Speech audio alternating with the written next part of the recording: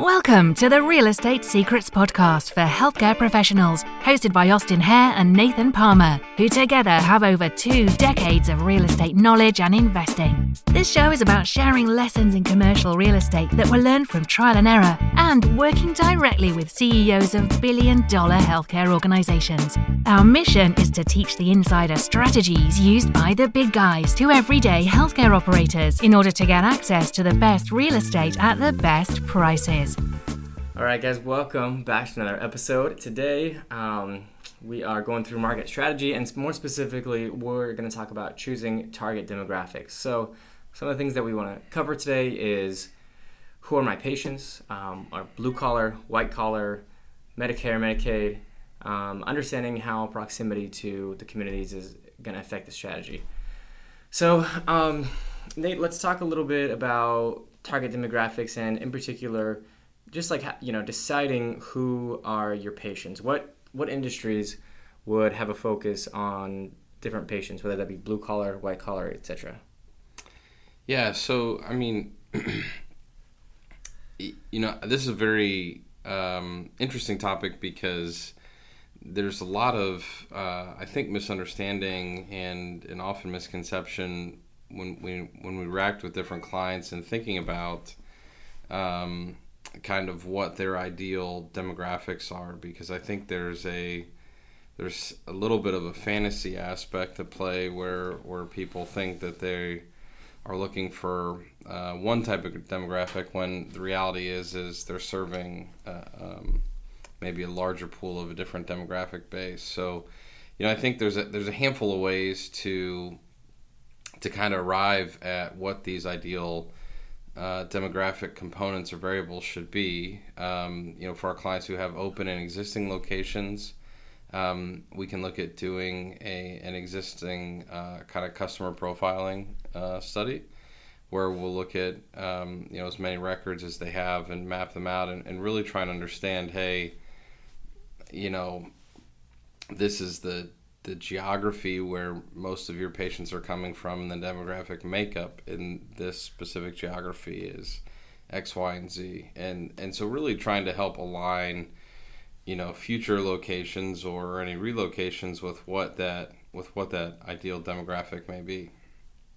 A good example is maybe we were consulting with a client on a location in Georgia, South Georgia, and not a huge town, but they were in a part of town where they serve primarily a Medicare, Medicaid base, and had a very successful practice. But as we were looking at where we could relocate them, we couldn't really take them to the sexiest part of town because, frankly, that's not where their patients were. So, we had to be very intentional with ultimately where we relocated them to make sure that their existing population base, their location was still convenient and largely accessible to kind of their core demographic user. So,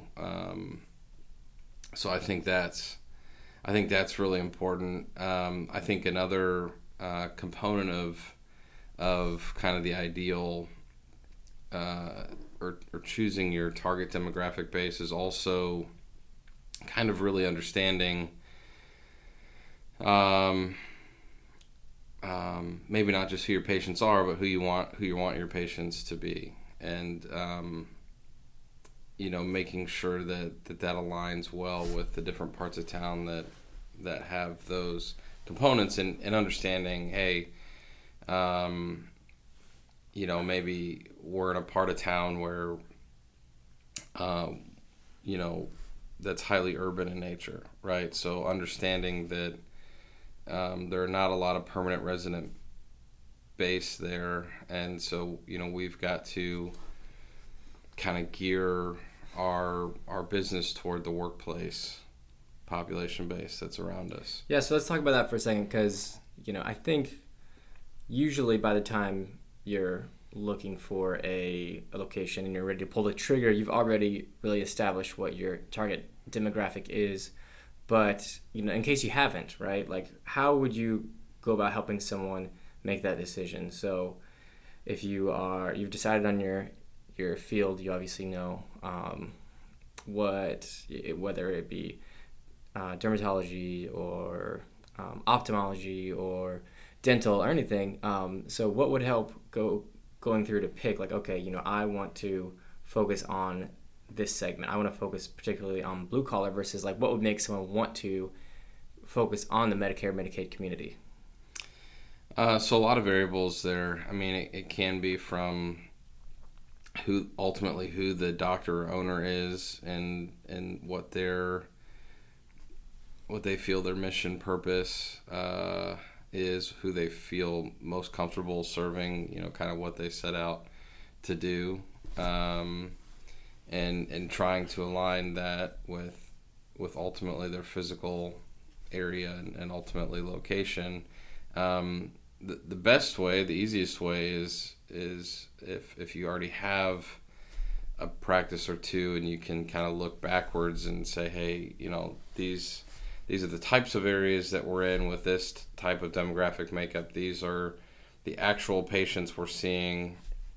Here are the similarities and deviations from what we thought would happen and what's actually happened. And then certainly as we go forward, we know that this is our target group of people. The other thing that would largely potentially influence it is then looking at maybe competitors or related users and what their typical demographic profiles may be. So a lot of times, for instance, in urgent care, and again, even inside of that genre, there's segmentation for people who really focus on the private pay versus people who focus on the Medicare or Medicaid base. But largely, most of them would be in the private pay commercial insurance category. And when they're looking at, hey, where is the family with kids who ultimately would utilize our urgent care for their immediate healthcare needs, trying to align or trying to look at in a market, if we're going into a new market with a client of ours, obviously looking at demographic characteristics, but then also looking at if we said, hey, those are our ideal patients are also the people who go to Chick-fil-A or who shop at Kohl's or do whatever, and really trying to then identify and kind of assimilate ourselves with other users, whether it's competitors or synergistic users that have targeted certain population bases that we know are beneficial and valuable to us. So yeah, I think that I understand why you would want a more affluent demographic and why you'd want to pick an area where people are going to Starbucks and Chick-fil-A and Target over, say Walmart or any discount stores. But like, what would be a reason why you would selectively choose a Medicare, Medicaid community? What are some of the benefits of choosing that demographic over a more affluent demographic? Yeah, I mean, like I said, a handful of reasons that we've seen. It could come down to the actual owner doctor who just really has a heart or mission or purpose to serve some of those more underserved communities. The business models are just different. I mean, if you compare that to a McDonald's versus a Five Guys, they just have to do a lot more volume, and they're getting a smaller reimbursement amount per patient. So there's a need for both. Both exist. It's just an entirely different business model. So when you look at your commercial pay reimbursement, that might be at $125, where your Medicare Medicaid may be a $70 to $85 reimbursement. You just have to be able to organize and gear your practice to support the volume. Yeah, and I think that's important, like you said, having a heart and a passion for what you do, regardless of how that affects your bottom line, is doing your life's work and your life's mission. And that being said, though, is it possible with Medicare, Medicaid to make more money than a private practice, and how often do you think that would happen? And when I say private practice, I mean, largely more affluent demographic? Yeah, I mean, so I think you're kind of talking apples and oranges. And again, I'm only from the real estate side. I've observed some of this. I mean, we've seen very successful commercial-driven practices. We've seen very successful Medicare, Medicaid practices. We've seen very unsuccessful commercial practices and very unsuccessful Medicare, Medicaid practices. So I think they're just very different, and even though they may be in a similar genre of type of service, their business model's got to be oriented very, very differently. Yeah.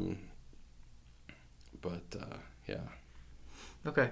Yeah. So at the end of the day, either one can be successful. Either one can be largely successful or unsuccessful. Just because you're in a lower income community, it doesn't always mean that you're going to make less money or even less profit, and vice versa. If you're in a higher income community, it doesn't mean that you're going to make higher income or higher profit. Mm-hmm. So, so hopefully this is helpful in choosing your target demographics. I mean, these are things that you're going to have to think through, even if you own a couple locations already. Sometimes, what you're doing is working, but you might be wanting to break into a new market share. Yeah, well, I would say, I mean, we've seen so many times where, say you've got a location in more of an affluent area, just because it's largely affluent doesn't mean there's not components of lower income in there. And we've seen many times where when you do the customer and patient profiling where it turns out that, hey, I thought I was going to be mostly doing or serving more of the affluent people, but the truth is I'm serving, who my business has attracted is everybody else. And then thinking just through long-term strategies where you're trying to really identify, hey, the last 10 years or 5 years, I went here, this was the actual impact our business had and the kind of patients we saw, and then thinking through ultimately, hey, is this the type of location where we need to be at for the next 10 or 15 years? Okay. So it's just an important question, I think, that we talked about earlier. You're going to have to answer sooner or later. And having a solid definition and exactly being clear on your outcome, being clear on who it is that you're targeting ahead of time. I mean, this is the stuff that you do right now in your market strategy, because you don't want to wait until it's too late. So hopefully this was helpful for you guys. And, coming up in the next couple episodes, we're going to be talking about competition evaluation, synergistic users, psychographics. If you need help finding the perfect location for your practice, or you're ready to invest in commercial real estate, email us podcast@leadersre.com. That's podcast@leadersre, re as in real estate.com. Or go to www.leadersre.com and fill out our form. See you next time.